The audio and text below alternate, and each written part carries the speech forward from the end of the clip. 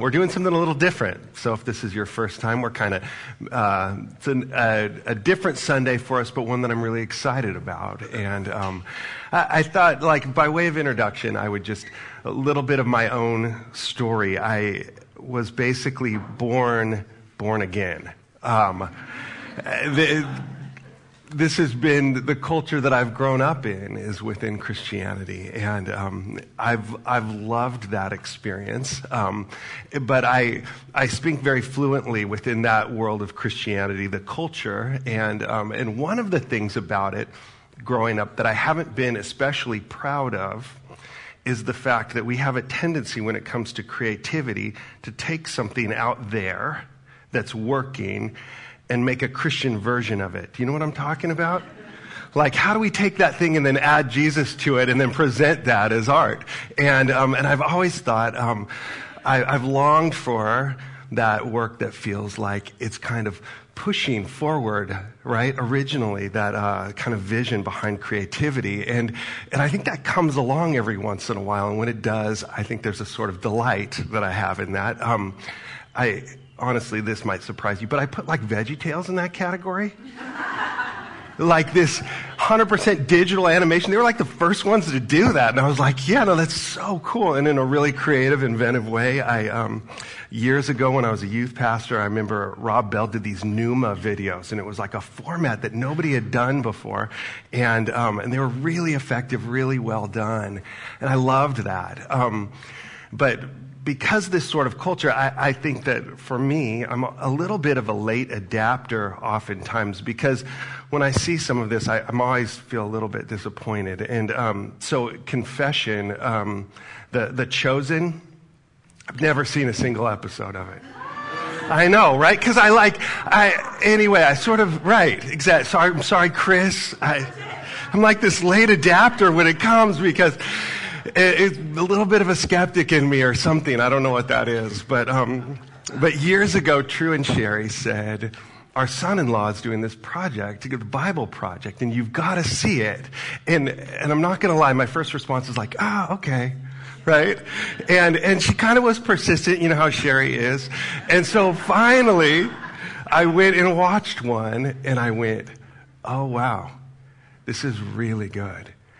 And since then, they have become, for me, not just something that I am pleased to see happening within the world of Christianity, but something that I've even gone to as like a resource. It's inventive, it's creative, it's beautifully done. And so we get a chance to talk to one of the guys behind it, really the guy behind it this morning. But I gave you an assignment last week to watch one of them, and how many of you did it? All right. Oh, that's more than I expected. Good job. Well, you guys are awesome. Well done. You all get an A. And everybody else, sorry, you get a C.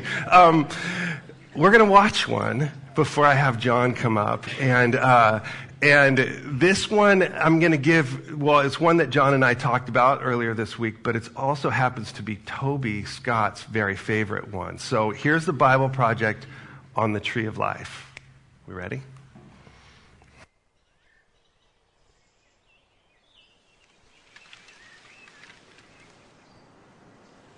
The story of the Bible begins in a garden where God and humans live together.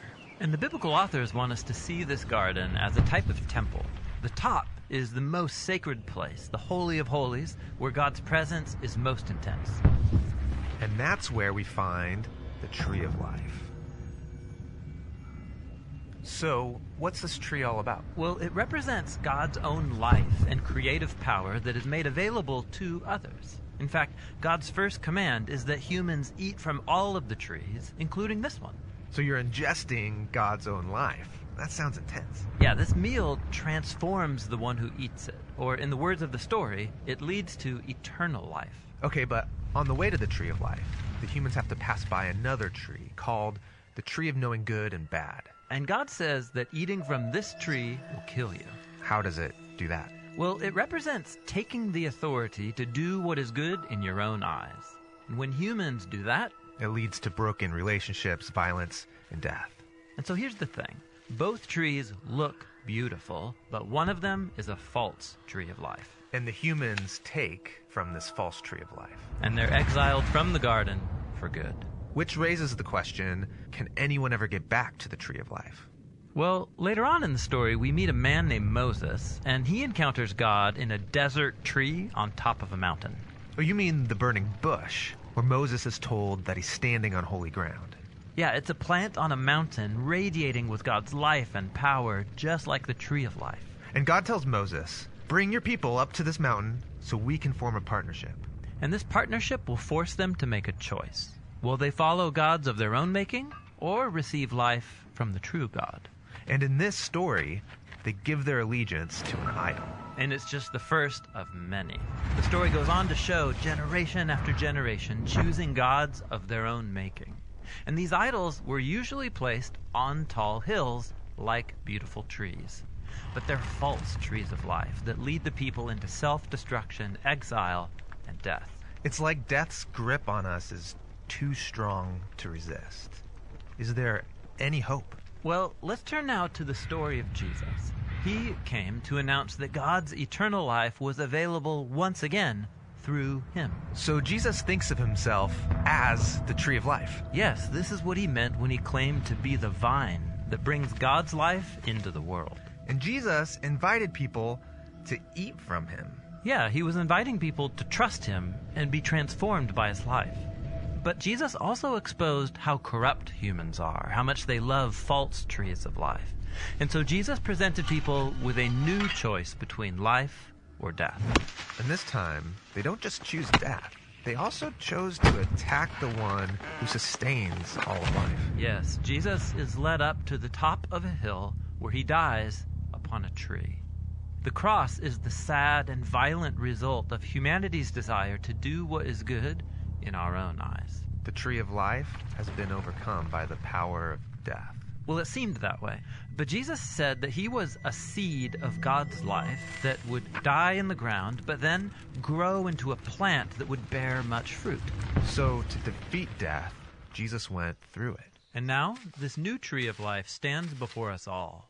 We can eat from it, but it will mean passing through death like Jesus, allowing our old way of being human to die. So that a new humanity can grow in its place. Yes, Jesus said he is the vine and we are his branches. So not only do you eat from this tree, you're invited to become a part of it, helping produce its fruit so that his life and love can spread through us to others. And so the story of the Bible ends in a new garden, which is also a kind of temple, with the tree of life at its center, providing healing and life forever to all who choose to eat from it.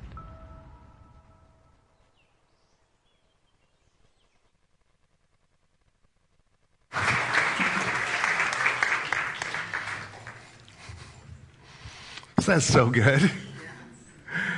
Here you go, John. This is John Collins. Yeah.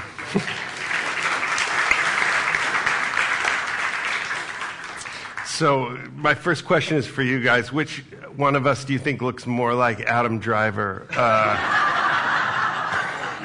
That was for you, Liz. Well, it's been so fun just getting to know you a little bit. And it really has, I think, what you guys do, I find so inspirational. To my own just way of looking at Scripture, I think one of the things that stands out to me is your ability to draw these like arcs through the whole story and encapsulate the narrative in a way that is not only succinct, but really links through all the beautiful pieces of the whole story, kind of like Genesis to the maps, like all the way through. But I wanted to ask you first just a little bit about your own kind of spiritual background, your own upbringing, and tell us just a little bit about that, your story. Yeah. Well, thanks for having me. Mm-hmm. It's really good to be here. I am Sherry and True's son-in-law, so you probably know Sherry and True. And every time we're down in Laguna Beach, we love to be here. Mm-hmm. This is a wonderful community. So I grew up in the Pacific Northwest, in Seattle area, and grew up in the church. I was born again. I love that.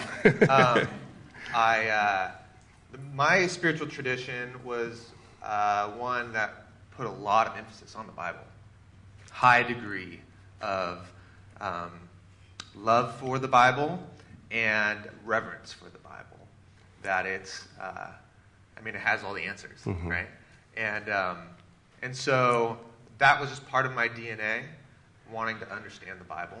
I also just have my mind is one that wants to understand things and wants to make sense of things. And so if the Bible has all the secrets, I want to understand it. And my spiritual tradition also really highly suggested that we spend time every day in the Bible, right? The quiet time. And so I just remember from a very early age trying to do that, trying to sit down and read the Bible, and honestly found it really hard. Mm-hmm. I failed at reading the Bible myself. I would come to it, and I would read it, and I would end up with more questions than I started with. I would come trying to find some answers to the questions that I had, and then I would get confused. What does this mean? What does that mean? How does this work? That's weird. And I would just kind of get overwhelmed. And so my spiritual tradition was one of like this kind of weird relationship with the Bible, where like I had a lot of respect for it, but I kind of didn't know how to read it and how to engage with it. I even went to Bible school. After high school, I went and I studied the Bible, thinking like, now I'm going to learn. And even after that, after 4 years, I got a Bible degree. I learned a lot of really wonderful things, had a great time. But afterwards, like, felt kind of like, you know what? Maybe I'm not built to be able to understand the Bible. So in my 20s, I just started to what I would call being a post-Bible Christian. I was in for Jesus. I was in for the church. I had the answers, and the Bible was kind of just getting in the way. I could follow Jesus without the Bible, and it was hard to read. So I didn't do this consciously. I just started doing that in my 20s. So that's a little bit of my... Yeah. No, I love it. So you formed a relationship with the kind of your partner in this, Tim, during that time. You had kind of some inspiration for a project. We talked a little bit about the theology project. Yeah. Can you tell us kind of how that idea surfaced and then sort of evolved into what it is now? Yeah, so what I ended up doing as a career was using this explainer impulse that I have and making animated videos to explain mostly technology. Is kind of the work I typically did. And so I was doing that.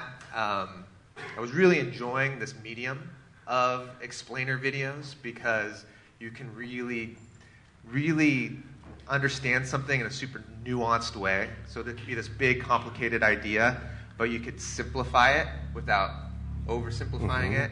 You could really kind of get to the heart of why something matters, and you can do it quickly.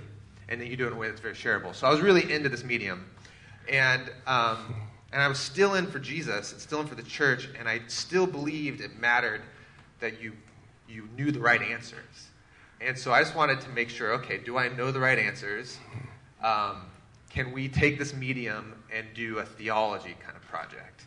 And so I thought it'd be great to have a YouTube channel, do theology explainer videos, and I would even try to write some, but I just knew, I only knew enough to be dangerous, and the internet is a really mean place. And so if I put up a video, I'm going to get thrashed. So I had a friend, Tim, who is the other voice on that video, and I went to school with Tim. He went on to just study the Bible for another decade, and he got his PhD in biblical studies and Semitic languages, and he's like a true nerd. And he also is a very humble and generous man, and was a guy that I loved to talk about the Bible with.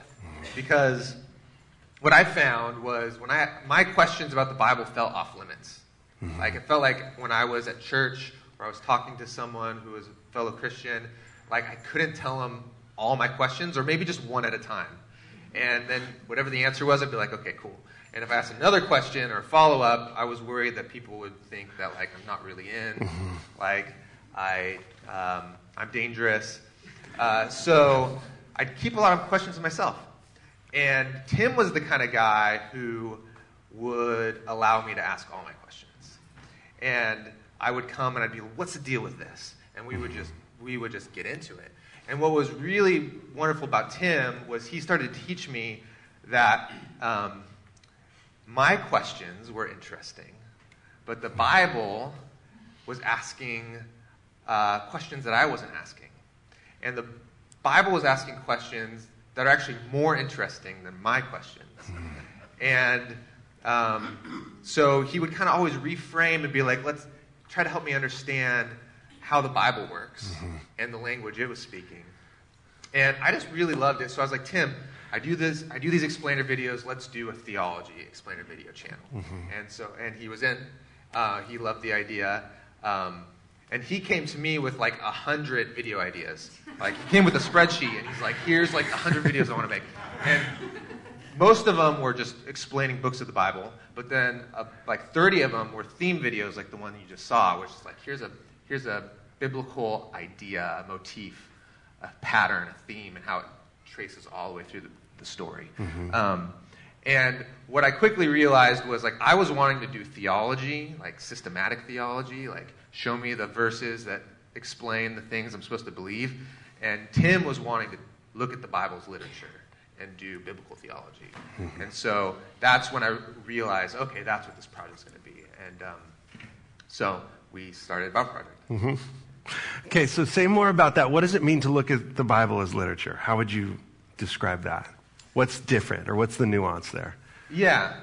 Well, so I think the nuance is that we all engage with literature, and we understand that when you read one type of literature, you read it differently than another type. So if you're reading a news article versus reading a novel, or a cookbook versus a poem, like you just come to it with different expectations, and you read it along its own grain. And so I think I inadvertently maybe began to believe that the Bible was just merely a textbook. Yeah. And the Bible was a book that I was supposed to just find the answers in as a textbook or as a manual or as a handbook.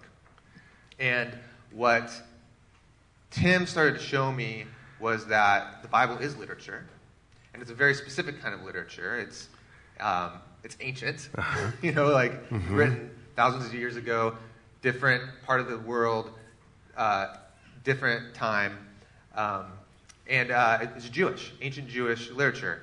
And there's stories and there's poems and there's letters, so there's different genres in there, but that it's okay to come to the Bible and to think of it as literature. And that was hard for me. Yeah. Because literature is a human thing, right? Like, humans write poems and humans write letters and novels, but this is God's word. Like, so it transcended this category of literature, right? Like, it shouldn't be thought of as some only human thing. Yeah. So Tim would talk about, how does Jewish literature work, the structure, the patterns, the themes, why are the authors doing the things that they're doing, and we would get into it. I just was so uncomfortable because I was like, remember, Tim, like, this is God's word too, or it is God's word. Yeah. And what I was wrestling with is an ancient paradox that's orthodox, which is that the Bible is both human and divine. And that was hard for me to kind of wrestle through that paradox because in my tradition, we believe that. I was taught that the Bible is human and divine. But you kind of want to polish off the human fingerprints, and you kind of want to pretend that it's just fell out of heaven as this kind of like supernatural thing, and it's in no way human. So the Bible is literary art, and by reading the Bible along its own grain, as it works as literature, it doesn't take away from its divinity. What I found, actually, was as we got into it and we saw the questions the Bible was asking and the way the Bible was answering these questions and wrestling through it, it like spoke to me in a really profound way, and just the divinity, the God's breath, the Spirit of God came in through the text in a new way that really surprised me. Yeah. I think you hear that in there. And I think it's interesting because if I'm understanding right, Tim didn't grow up in that culture. And so he's a sort of later discoverer of this book. Yeah. As it draws him to Jesus. As we were talking about, he found Jesus, which drew him to the Bible. I love that you're sort of the question asker in here, because you're the one, in one sense, you should be the authority having grown up, but you're the one asking the questions almost as if there's a sort of rediscovery behind it. Does that sound right? Or I just love that dynamic between the two of you. Because I think what it captures for me is a sense of wonder about Scripture comes through in the videos, or rediscovery. I don't know. Does that sound right? Yeah. Yeah, I was taught to read the Bible and respect the Bible and then follow Jesus. Mm-hmm. And for Tim, he started following Jesus and then realized, oh, there's this book that comes along with Jesus. And one of Tim's favorite passages is in Luke 24, it's the last chapter in the Gospel of Luke, and Jesus is risen from the dead, and he's hanging out with his disciples, and he begins to teach them how the whole Old Testament, their Hebrew Bible, how it was all about him. And this is one thing that drives me nuts about the Bible is, why don't we have that lesson? That would be wonderful. But Jesus had this belief that he fulfilled the story of the Bible, that it was all about him. And he read the Bible that way, and he taught his disciples to read the Bible that way. And so for Tim, he's like, okay, I want to see that. I want to read the Bible that way. I want to find Jesus in the Bible.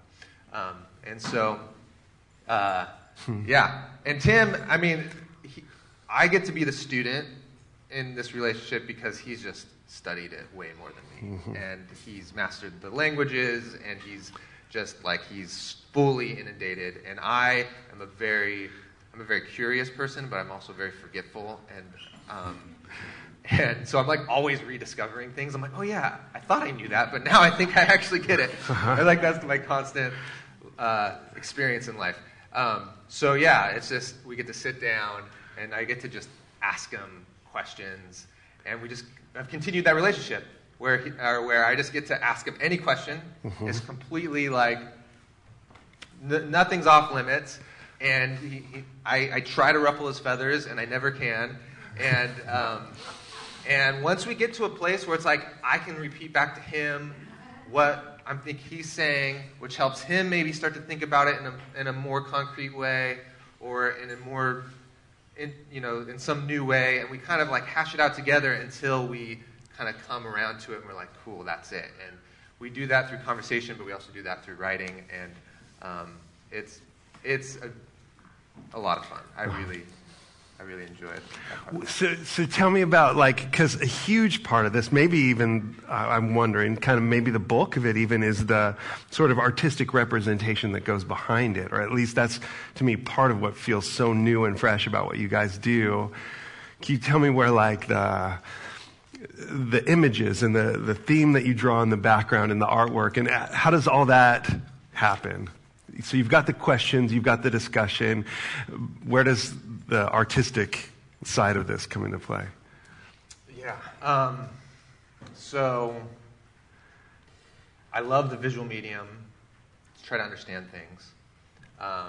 And I've always just brought along artists in the process. I'm not really an artist with a capital A. I'm a creative, but we have wonderful artists on the team.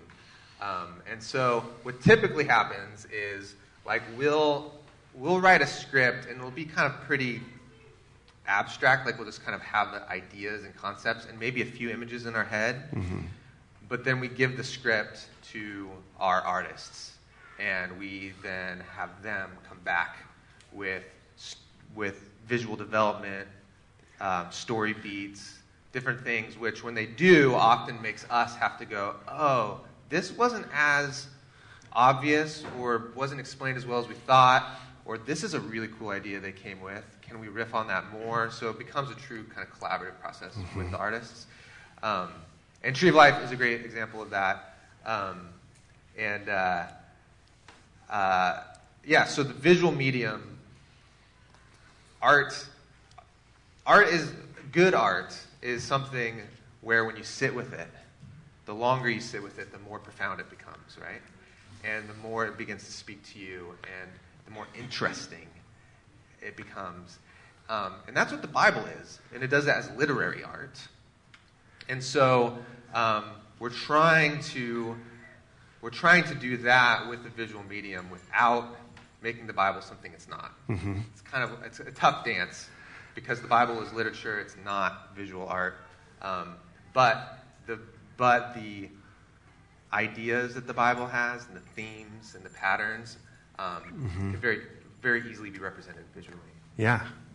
I had a professor who taught semiotics, which is signs and symbols, philosophy of signs and symbols.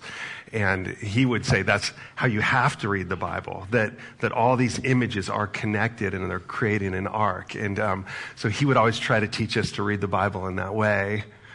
And I think that was one of the things that stood out as I watched what you guys do, as I thought, oh, you're doing semiotics. You're taking these images and you're carrying it through. So if you've got a tree in Genesis and you've got Christ crucified on the tree, if you've got a seed that has to die and then rise and you have a resurrection, like you go, no, you're reading the Bible accurately as you're connecting these dots. And I thought, I don't know if we know how to do that as much in our culture as they did, but it's been fun for me to kind of see it in that way. But I think it lends itself to what you do so well. So anyway, was that new for you guys watching this sort of Tree of Life thing? You're going, it's connecting these dots, right? But you go, it's amazing to me how it opens up so much more. There's layer upon layer. I wanted to ask you about like that one in particular. Can you tell us a little bit how did you come up with that video? What I was telling John, I was a huge fan of VH1 Behind the Music. Did any of you watch this? Like the songwriters, like tell us how this, and I was like, oh, I just want you to do that with the Tree of Life for us. But can you walk us through the process for that? Well, every theme, that's a theme video. Mm-hmm. And every theme video that we do is Tim will usually say, hey, here's a theme I think we should explore. And so one is Tree of Life. And a theme will begin in the first few pages of the Bible. Always kind of has its roots there. And sure enough, the Tree of Life shows up right at the beginning of the Bible.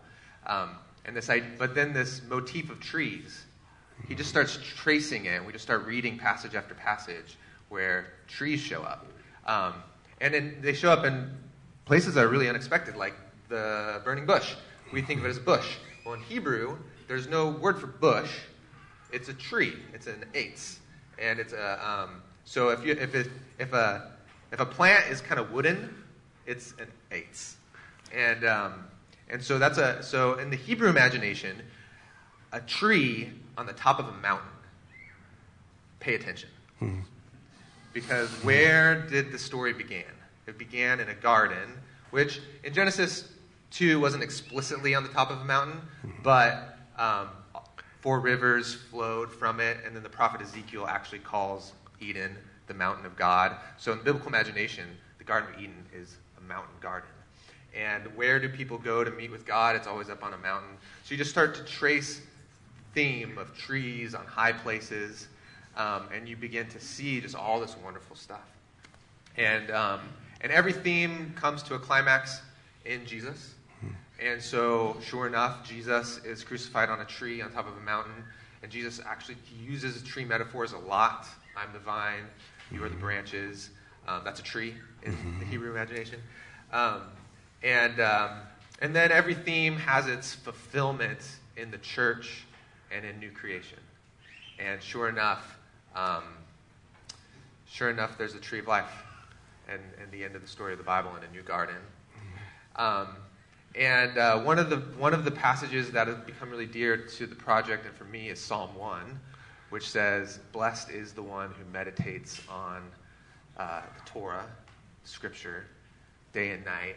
He's like a tree planted by a stream of water." What kind of tree? A tree that bears fruit in and out of season, and everything he does prospers. You're like this magical, abundant tree of life. So we just let this whole pattern kind of onboard, and you actually see how the biblical authors, like, they're doing this intentionally. Like, they're riffing off of these ideas and they're developing them, and they want you to come along for the ride, and they want you to meditate on it. Blessed is the one who meditates on the Torah. It's this word in Hebrew, hagah, and it means to, like, it's the sound a prey animal makes when, like, it eats, like, and it's like, it's this picture of, like, it's not like emptying your mind and just kind of becoming one with the universe kind of meditation, which is great, you can do that too, but this kind of meditation is one where you're, like, just chewing on Scripture, and you're kind of, like, just letting it, like, churn through you, and it'll turn you into a tree of life. Sorry. But the video, so we go through that, we write a script. That video in particular, we had a guest art director, because our art director was, I think, on paternity leave. So this guy, Armand Serrano, wonderful visual development artist who's done a ton of, I mean, you could just IMDb him, he's done a ton of wonderful work. But he came on, and so then we do visual development, which is they just come with all these visual ideas of here's how we could represent the tree of life, here's how we could represent the tree of the knowledge of good and evil. What I love about what we decided was the tree of life, right, is huge, and it's on the top of the mountain. It is the mountain. You know, it looks like a nuclear explosion. I don't know if you noticed that. Mushroom cloud. Yeah, which is, like, intimidating. And there's something intimidating about the tree of life, right? It's like, I picture, like, standing there and kind of being like, should I really eat of this tree? And there's this detail, right, in the story that the two trees were right in the center of the garden. And what we chose is, like, that the tree of knowing good and bad, or good and evil, is kind of low to the ground. It bends down like a bonsai tree, so it's a lot more accessible, and it's also beautiful, and it's kind of like on the way to the tree of life. So you kind of have to pass through it. You have to pass through this impulse we have to choose good and bad on our own terms to get to the tree of life. The low-hanging fruit. The low-hanging fruit. So also that video is one long camera pan, right? So, like, there's no cuts, and that's something our artists wanted to do. There's no, besides the hand, there's no human figures, so it's all about trees, because the Bible, like, talks about humans as trees a lot. So that's another thing. Yeah, there's a few things. I love it. One of the things I love, just as you were talking, I was thinking, there's such joy in what you're sharing, right? And I think, to me, that's one of the most compelling things that you offer. I think if I listen to one of your videos, there's this underlying question of, like, what else is in this book, right? That it just keeps going and going and going. And I think maybe some of that is what I feel like, and I don't mean this as a critique, but kind of in our understanding of how we grew up with the Bible, we lost some of that wonder and awe, which I feel like, at least that rings true for me, as well as the fact that questions are dangerous, right? So you, like, learn to always test the water with your questions, like, and you go, oh, too far. You know, as you're sharing all of this, I think it's so beautiful. And I would love to hear it. So how did you get from the theology project to the Bible project? Like, how did that shift happen and awaken sort of that creativity within you? What was the discovery? Seeing Scripture as literature, understanding the human fingerprints on it, it's awakened into something where it's grown for you. And yeah, how did you get excited about the Bible project? And maybe you've answered that, but yeah, no, well, so I went from the Bible is getting in the way to this is a true treasure. Yeah. That I want to spend time with. But it's still actually really hard for me. Like I'll sit down and I'll read one of the weirder books, and I'll just be like, I'm confused. And this is frustrating. But this paradigm of I'm not here to ask my questions to get the answers to my questions. I'm here to hear from the Bible and for it to shape my imagination. And that God will speak to me through it, and He will speak to us as a community through it. But this idea of the Bible as literature, as ancient Jewish literature,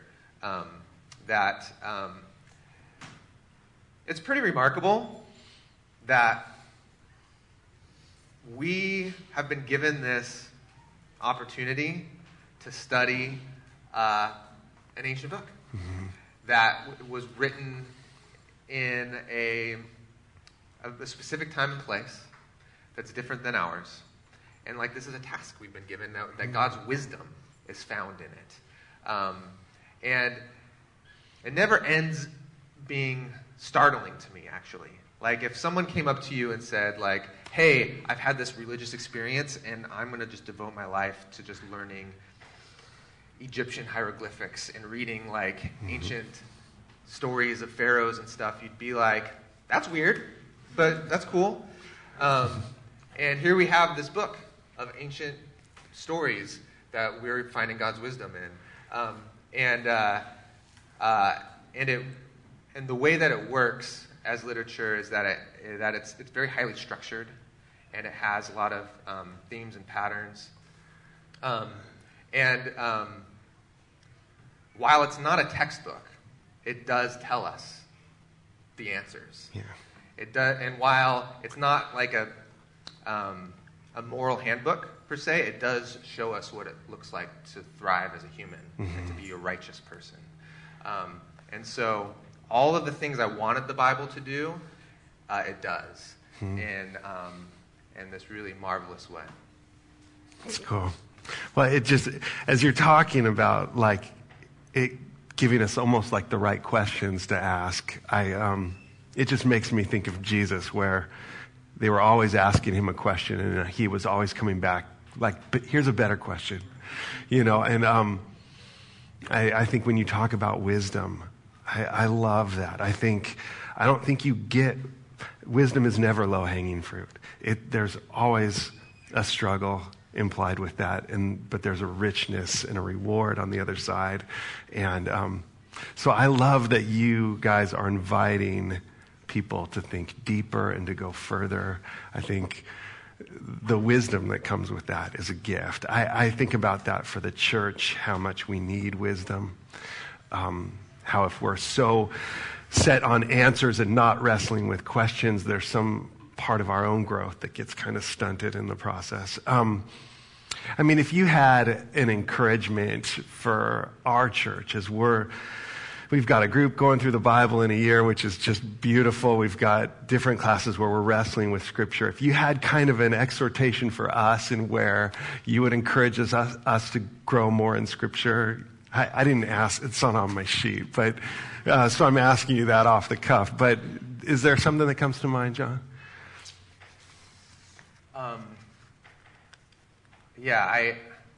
We talked about this a little bit, where I have this belief, and this comes from my spiritual tradition and upbringing, the Bible is for all of us, and we all can spend time in it and hear from God in it. There's also this reality that the Bible is hard, and the cookies aren't always on the bottom shelf, and so one of the things that we hope for the church is that just everyone gets to level up in kind of their literary skills. And that's not going to be for everyone. But there's some people who are going to want to go real deep, and they'll be the Bible nerds in your community. And there's some of us who are just going to be happy with show me what you're learning, and let's read this together. The Bible is a book meant to be read in community. It actually originally was meant to just be read out loud in community, right? Like the New Testament letters. They would get this letter, and they would all gather around, and they would read the letter out loud, and they would hear the thing from beginning to end. You would actually hear stories. There's stories in the Bible about them gathering and just reading the Torah. I'm going to destroy this guitar. You're Sorry. okay. And so, just this, that's a cool vision for the church, is just like, whether or not you're going to have your own little quiet time where you're studying the Bible yourself, which is a beautiful thing, to have an opportunity to just sit down and hear a whole book of the Bible read aloud to each other. You can choose a small one to begin with. And then just to expect that God is going to speak to us through this. And that the problem, when I do that, I want to understand everything, but just kind of let the thing wash over you and begin to just try to begin to think in the structure and the ideas that it has, and do it as a community. Like, read the Bible together as a community. Hopefully, one of the things that we're trying to figure out what to do is, how do we teach the literary skills in an unintimidating way, so that anyone can be like, oh, cool, yeah, I can do that. So to whatever degree Bible Project can be a resource for that, that'd be wonderful. But yeah. Wow. If you go to their site, there's just a wealth of things in there. I wrote down the top 3 things that are on your page. What kind of culture shaped the Bible? Why Leviticus is worth your time.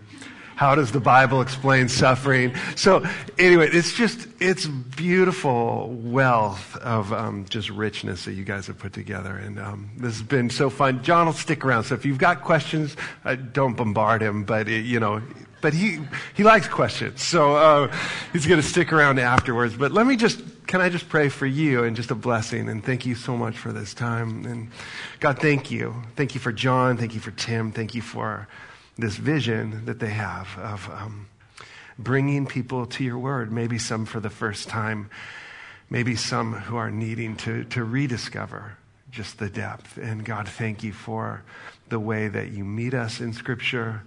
God, the way that you are never intimidated of our questions, that you just so lovingly guide us further in. And pray for us as a church that we would have that kind of courage to learn and grow and to become wise. But we pray for the next season for the Bible Project and what you're going to do. Just continue to speak to them, vision, and bless them in what they're doing. And we pray this in Jesus' name. Amen. Thanks, John.